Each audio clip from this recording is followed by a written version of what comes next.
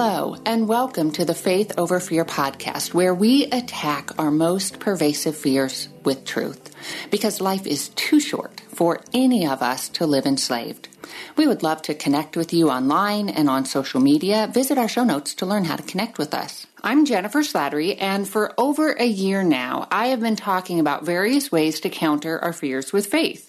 A lot of ways that I myself have found super helpful in my own battle. I've learned, and I am learning, to actively control what I think, to stop anxious thoughts before they gain momentum, and to intentionally focus on truth. I'm learning to de-stress through exercise and to make sure that I'm taking regular periods of rest, to listen to praise music and maybe even dance along on occasion. God has taught me so many great practices as He leads me toward greater freedom, but the most powerful weapon He's given me by far is that of prayer. As I shared in episode 15, my life began to change dramatically once I started actively, specifically, consistently, and persistently praying against my fear specifically and in faith. That's when I really began to experience supernatural, miraculous intervention. And I believe each of those components that I prayed actively and specifically, asking God to break the power fear, OCD specifically, had over me. And many times I would voice this out loud, and that I prayed consistently.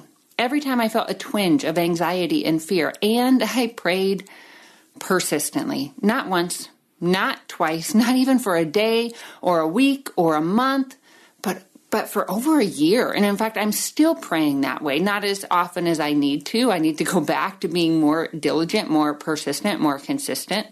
But I made that my primary battle cry, my main mode of attack. Now, consider some of the most courageous, influential Christ followers in history. Paul, the Pharisee turned missionary who wrote much of the New Testament, who planted somewhere around 20 different churches during one of the most anti-Jesus periods in history, while experiencing persecution, beatings, floggings, imprisonment. Then there's Susanna Wesley, the mother who sat in a chair and prayed with her apron pulled over her head while her 10 children played all around her. A woman who not only sought God's supernatural power for herself and her family, but who modeled how to do so for her children, one of whom, John Wesley, became one of the most influential and prolific evangelists of the 19th century. And then there was George Mueller, the missionary who determined, while founding orphanages and schools, to rely solely on God to fund his mission and provide for the precious children under his care. And God did, whether that meant bringing milk directly to the orphanage door when they were completely out, or the funds for 5 children's homes that cost a total of $100,000. Now, back then, that was a lot of money. That would be today's equivalent of $14 million acquired through prayer. Can you imagine? Consider this quote, which he spoke shortly after one of God's miraculous provisions. Quote, "Be assured, if you walk with Him and look to Him and expect help from Him, He will never fail you." Now, I love that quote. Let me state it again. If you walk with Him and you look to Him and expect help from Him, He will never fail you. End quote. And in this, He demonstrated to everyone, all the impressionable children under His care especially, precisely what a childlike faith looks like. Sometimes I struggle to understand what it means to be a child of God, to really fully grasp His role as my Heavenly Father, not just in an authoritative sense, but relationally as well. This was the message that Jesus gave us again and again and again. He redefined mankind's view of God, taking Him from this big, powerful being, which He is, absolutely, to a loving, tender, compassionate, and faithful dad, which He also is. So while instructing the disciples, and therefore us as well, Jesus provided a model that, when fully grasped, has the power to extinguish some of our greatest fears. And today we're going to be spending our time unpacking the truths that Christ pointed to in what many refer to as the Lord's Prayer. So speaking of this prayer, author Max Lucado, he said something interesting that I hadn't thought of before. The disciples' request that Jesus teach them how to pray, it appears to be their only such request in Scripture. So they didn't ask how to multiply bread, how to walk on water, even how to cause boatloads full of fish to jump in their nets. Those would have been really cool things to know how to do, right? But they didn't ask for lessons on any of those things. Instead, they asked that Jesus would teach them how to pray. Now, their request and Jesus's model of what prayer looks like, it follows directly after a conversation that Jesus had regarding the Pharisees and regarding the pagans, who the Pharisees who had these lofty prayers and made a show out of it to impress others, and then the pagans who just used all of these words hoping to gain the God's attention. Jesus said, "Do not be like them, for your Father knows what you need before you ask him." Now, that doesn't mean we should never ask God for help. Scripture tells us to present our request to God, to cast all our concerns, every single one, upon him, because he cares for us. Instead, according to author Philip Yancey, Jesus, quote, could only mean that we need not strive to convince God to care. The Father already cares more than we can know, end quote.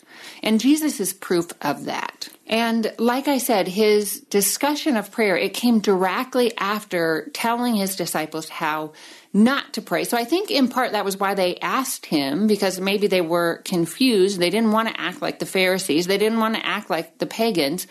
But I think their request came from something deeper. I think it probably also came from watching their Savior day after day after day, seeing him connect on such a deep, soul-filling level with God the Father.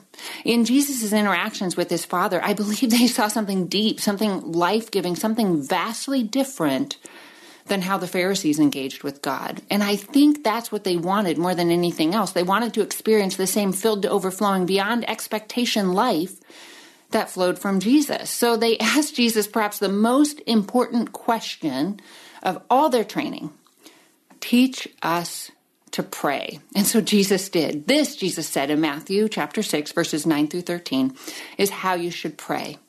Our Father in heaven, hallowed be your name. Your kingdom come, your will be done, on earth as it is in heaven.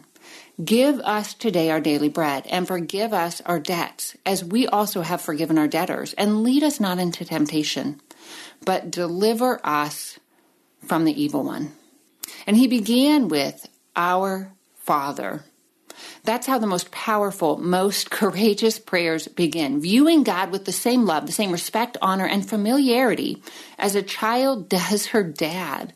A chapter later, Jesus expanded on this, stating in Matthew 7, verses 7 to 11, Ask, and it will be given to you. Seek, and you will find. Knock, and the door will be opened to you. For everyone who asks receives. The one who seeks finds. And to the one who knocks, the door will be opened. Which of you, he said, if your son asks for bread, will give him a stone?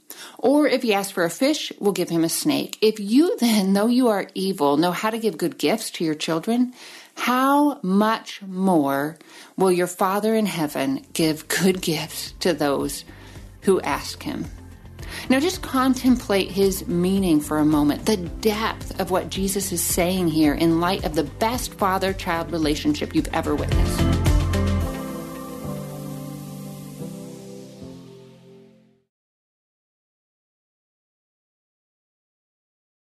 So I recently wrote a blog post on this subject. You can find it if you go to my website, Jennifer Slattery Lives Out Loud. And I wrote about the stark difference that I have witnessed between how my daughter approaches my husband and I compared to how the youth we've opened our homes to over the years. One child in particular comes to mind. So he came from a really rough background where his idea, where love in general was skewed, and where he really, a place where he didn't feel secure and safe and loved. And so then when he came into our house, he was carrying all of this baggage, right? All of these hurts. And I noticed whenever he entered my office, he came in timidly, like he was bothering me or encroaching on my time. And sometimes he would even say that, I hate to be bothering you. And he never asked for anything. We would always say, like, what do you want at the grocery store? Or what would you like to do?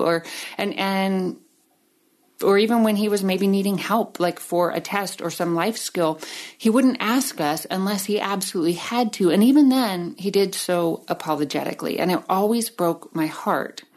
And I waited and I prayed for the day that he would approach me with boldness, with confidence, because I knew that would indicate a huge increase in trust, in trust in my love and in my desire to care for him. That request would indicate that he had begun to see himself less as a tenant, less as a guest, and more like a beloved child. That's when the depth of relationship that my heart desired would be built and revealed. And when I think of Jesus' invitation to come to God as our Father, I smile, envisioning a young child with bright, hopeful eyes bouncing into her daddy's office, wanting a popsicle or a pony, or maybe even a glimmering unicorn with a diamond tiara. Or perhaps the child was rushing in, seeking protection from the bully down the street, the scary dog next door, or the monster she's convinced lurks beneath her bed. And the father doesn't chastise her for her request. He doesn't tell her how irrational she's being. He doesn't find her irritating. He welcomes the child close. He expects her to ask for the big things and for the small stuff, for those things that he joyfully grants, and also those things that he lovingly and wisely withholds. Because that's his role as her dad, just as it's her role as his child to seek and to ask, and to seek and to ask from him. If we take those verses in Matthew as a promise, as a guarantee that God will always grant our every desire, we'll end up disappointed, maybe even disillusioned, and we will miss the faith-bolstering beauty his words contain. But if we see them as a caring invitation for a relationship based on complete dependence and trust, our faith will grow and our fears will decrease. And so we begin with those simple yet profound words.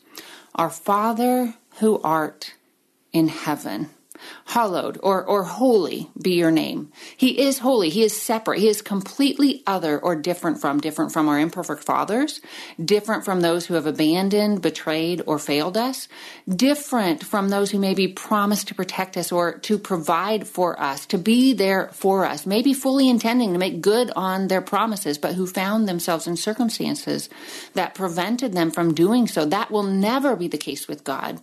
He is and always will be completely other, outside of time and space, yet intimately involved in both. He is in heaven, able to hear every desperate cry and able to see every tear and injustice done.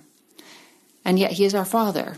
He is our dad in heaven, but also in our home. Once we've sat in that truth for a minute and really allowed it to sink deep into our souls, we move on to surrender, stating both as a declaration and as a request, your kingdom come, God, your will be done on earth as it is in heaven. And I once heard a pastor explain that to pray this way meant asking that God brought a bit of heaven, a bit of the love, the joy, the peace, the goodness, the justice, the righteousness of God to earth. So really, when we pray for God's kingdom reign to come, we're asking him to advance his light in our world, in our homes, and most importantly, within us. Ask him to help you see his kingdom expanding around you, to expand your view off of your current problems, off of your current struggles, off of all the hard things in our world, and onto the way he is working. And ask him how you can play a part in that. When we join in God's mission, we often gain a front row seat to see him in action. And in this, we're reminded of just how powerful, just how amazing he is. And this in turn helps to decrease our fears and increase our faith. So we ask to see God's kingdom come, his will be done, and that it be done first in us. That's really hard, isn't it? Especially when life feels really chaotic. At least it's hard for me. The more my world feels out of control, the more I fight for control in my panicked, foolish state.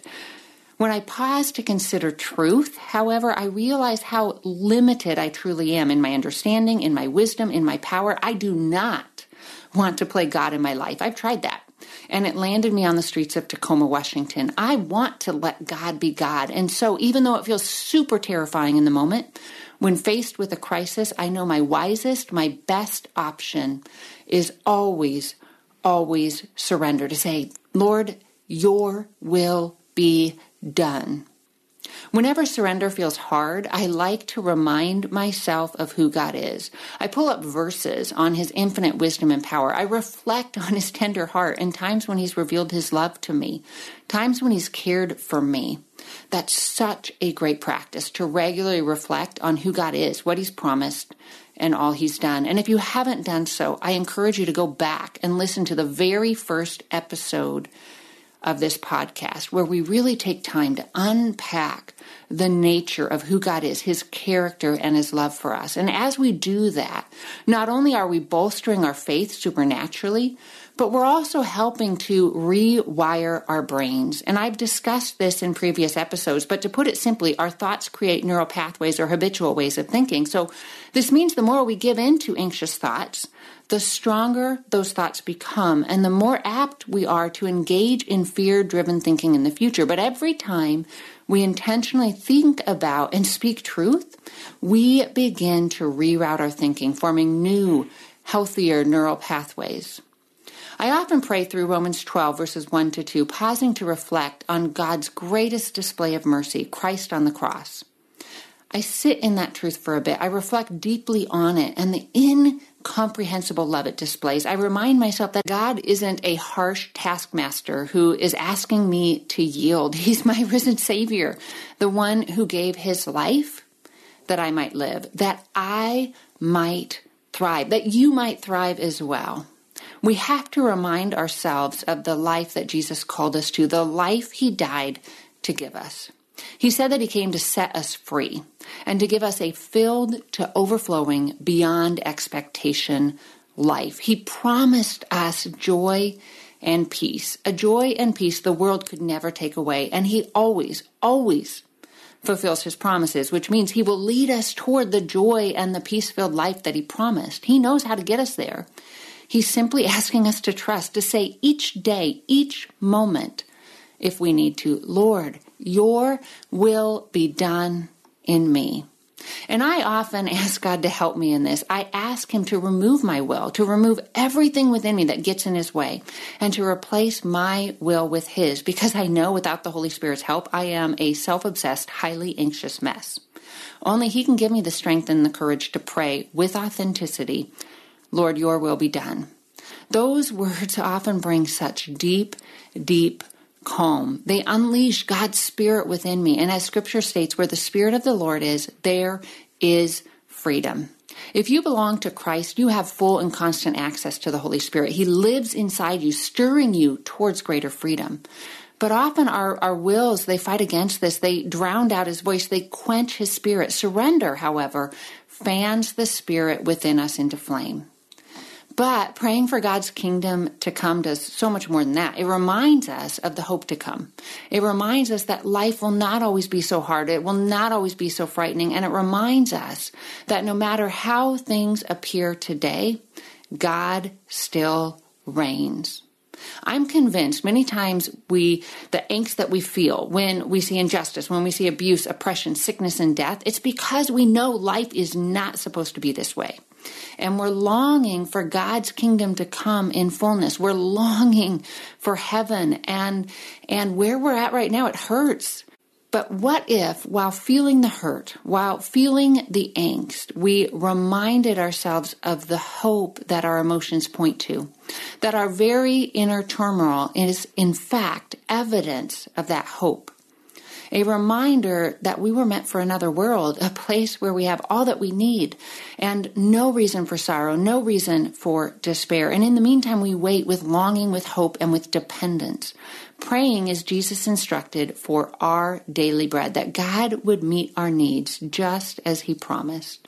And I wonder if when he spoke those words, I wonder if his disciples thought back to when their ancestors were wandering through the desert, completely vulnerable, completely dependent on God for everything, for protection from the sun's harsh rays, for protection from the fierce people groups who lived in the land, for precious water to sustain them, and maybe most vividly for the food, the bread that fell literally from the sky, giving them just what they needed, not because God was greedy or controlling, but instead because he was their good, loving, attentive Father who wanted to teach them to trust in him, to depend on him.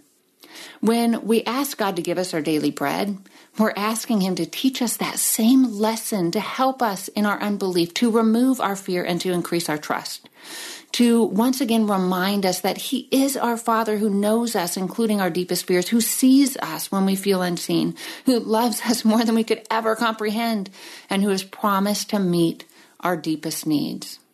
When you're feeling anxious, pause and remind yourself of those truths. Take a deep breath, hold it in, and then as you release it, say, "My Father will meet all my needs." And do that right now. Take a deep breath. Hold your breath. And on the exhale, say, "My Father will meet all my needs." If you struggle with financial insecurity, with feelings of financial insecurity, I encourage you to go back and listen to episode 21 titled Finding Courage in Financial Uncertainty. And in it, I discuss some biblical truths that have really helped me during anxious and uncertain times. God does not want us to live in fear, and he will give us our daily bread. He might not, however, give us that fancy car or new home that we want. It might not be loving for him to do so. I don't believe he'll answer prayers that will lead to increased selfishness, isolation, and pride. But when we come to him humbly, expectantly, we stir his daddy's heart, a heart that loves to give the best, the most enduring gifts to his kids, which perhaps is why Jesus told us to ask, even though God already knows all we need. And then once we've sat in his presence as his humbled, surrendered, dependent child, we unveil the deepest parts of us, asking for his forgiveness for the wrongs that we've done, whether intentionally or intentionally. Lord, forgive us our debts. We confess our sin, and then we rest in his grace. We need to learn to rest in his grace. Shame will kill our joy and peace, and shame has no place in the heart of a child of God. Jesus paid much too high a price for our forgiveness, for us to hold on to past regrets. And so we confess our failings and we release them into God's hands. In the Old Testament, God designed a beautiful system to both point everyone to Christ and also to help his people release their sins and their guilt. You can read about it in Leviticus chapter 16, a section of scripture dealing with how sinful humans can have a relationship with their holy God. So on the Day of Atonement, it was an annual solemn ritual where the high priest made atonement for the sins of the people. And after first sacrificing a bull for his own sins, he then took 2 goats, one to be sacrificed for the sins of the people and the other to act as a scapegoat. So the priest, he would place his hands on the head of the scapegoat. He would confess the sins of the people, the known sins and the unknown sins. And then this goat was released into the wilderness, symbolically taking the sins of the people with him. And maybe you need to practice something similar, not with animals by any means, but if you struggle to accept God's grace, to really feel forgiven.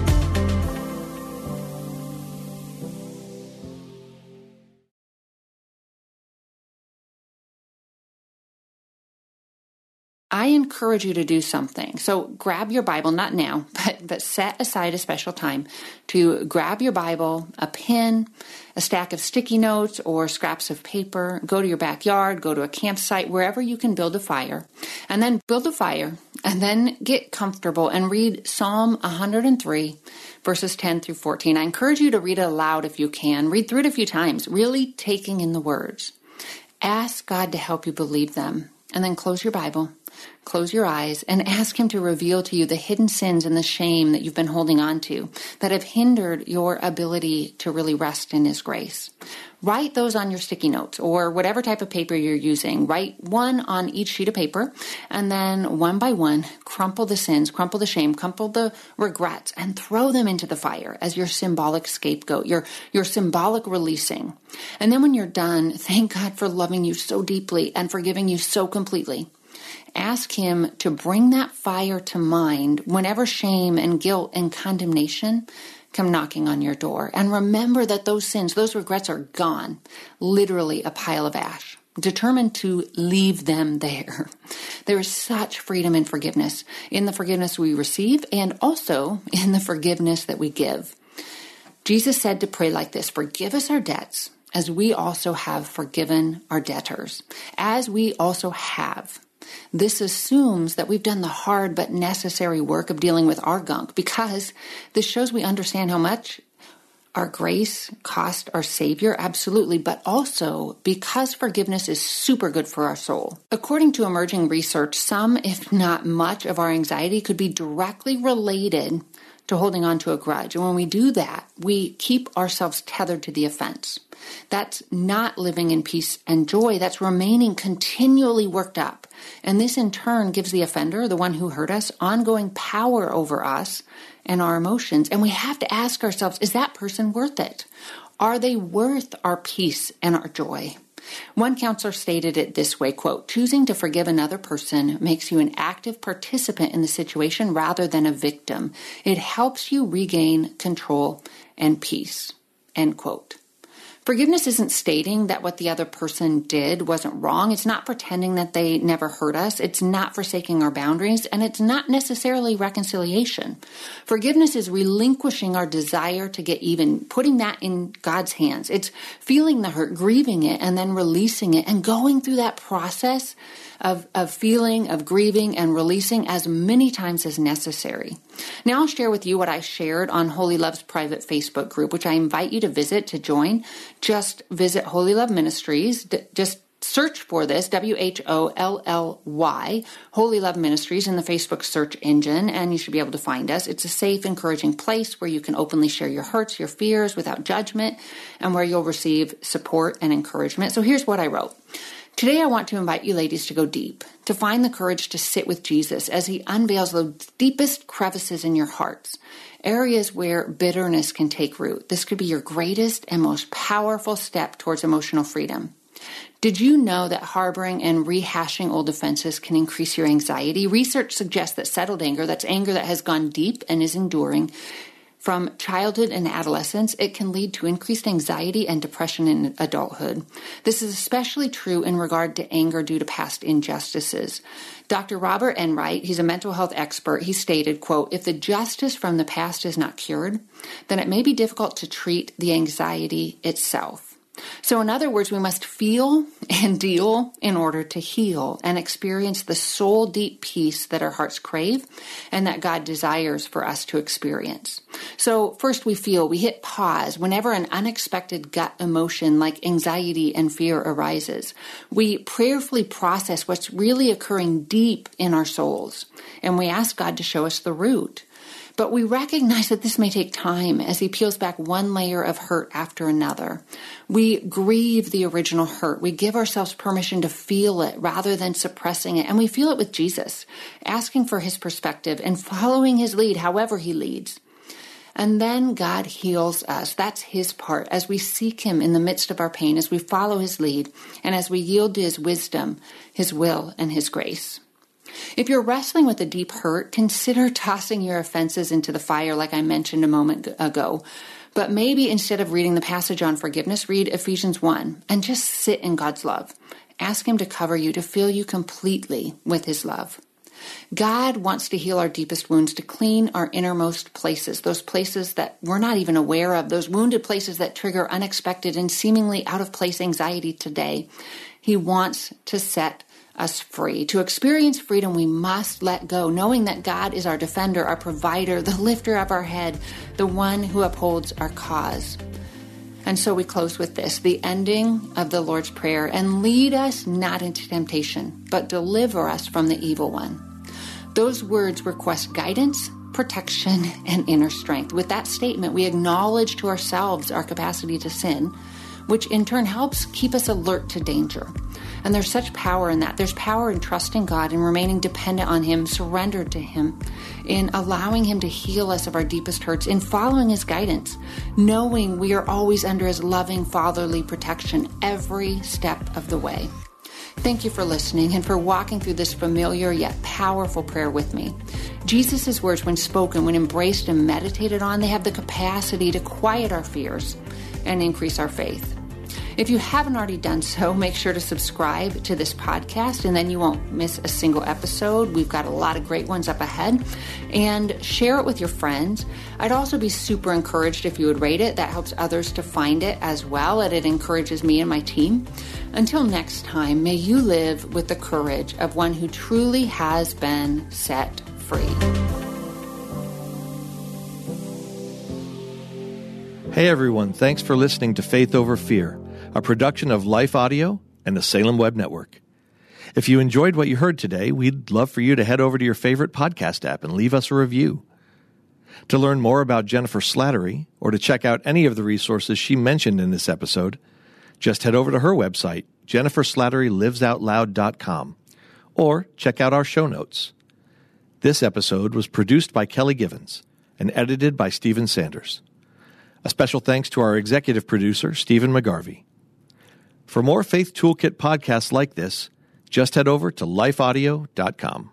Hi, I'm Becket Cook, host of The Becket Cook Show. I lived as a gay man in Hollywood for many, many years until I had a radical encounter with Jesus 13 years ago. Since then, I've gotten my master's degree in seminary and published a book called A Change of Affection. On my podcast, The Becket Cook Show, I sit down with fascinating Christian scholars and thinkers to address the lies of the culture and bring the biblical truth to bear on those lies. To start listening now, go to lifeaudio.com or search for The Becket Cook Show on your favorite podcasting platform.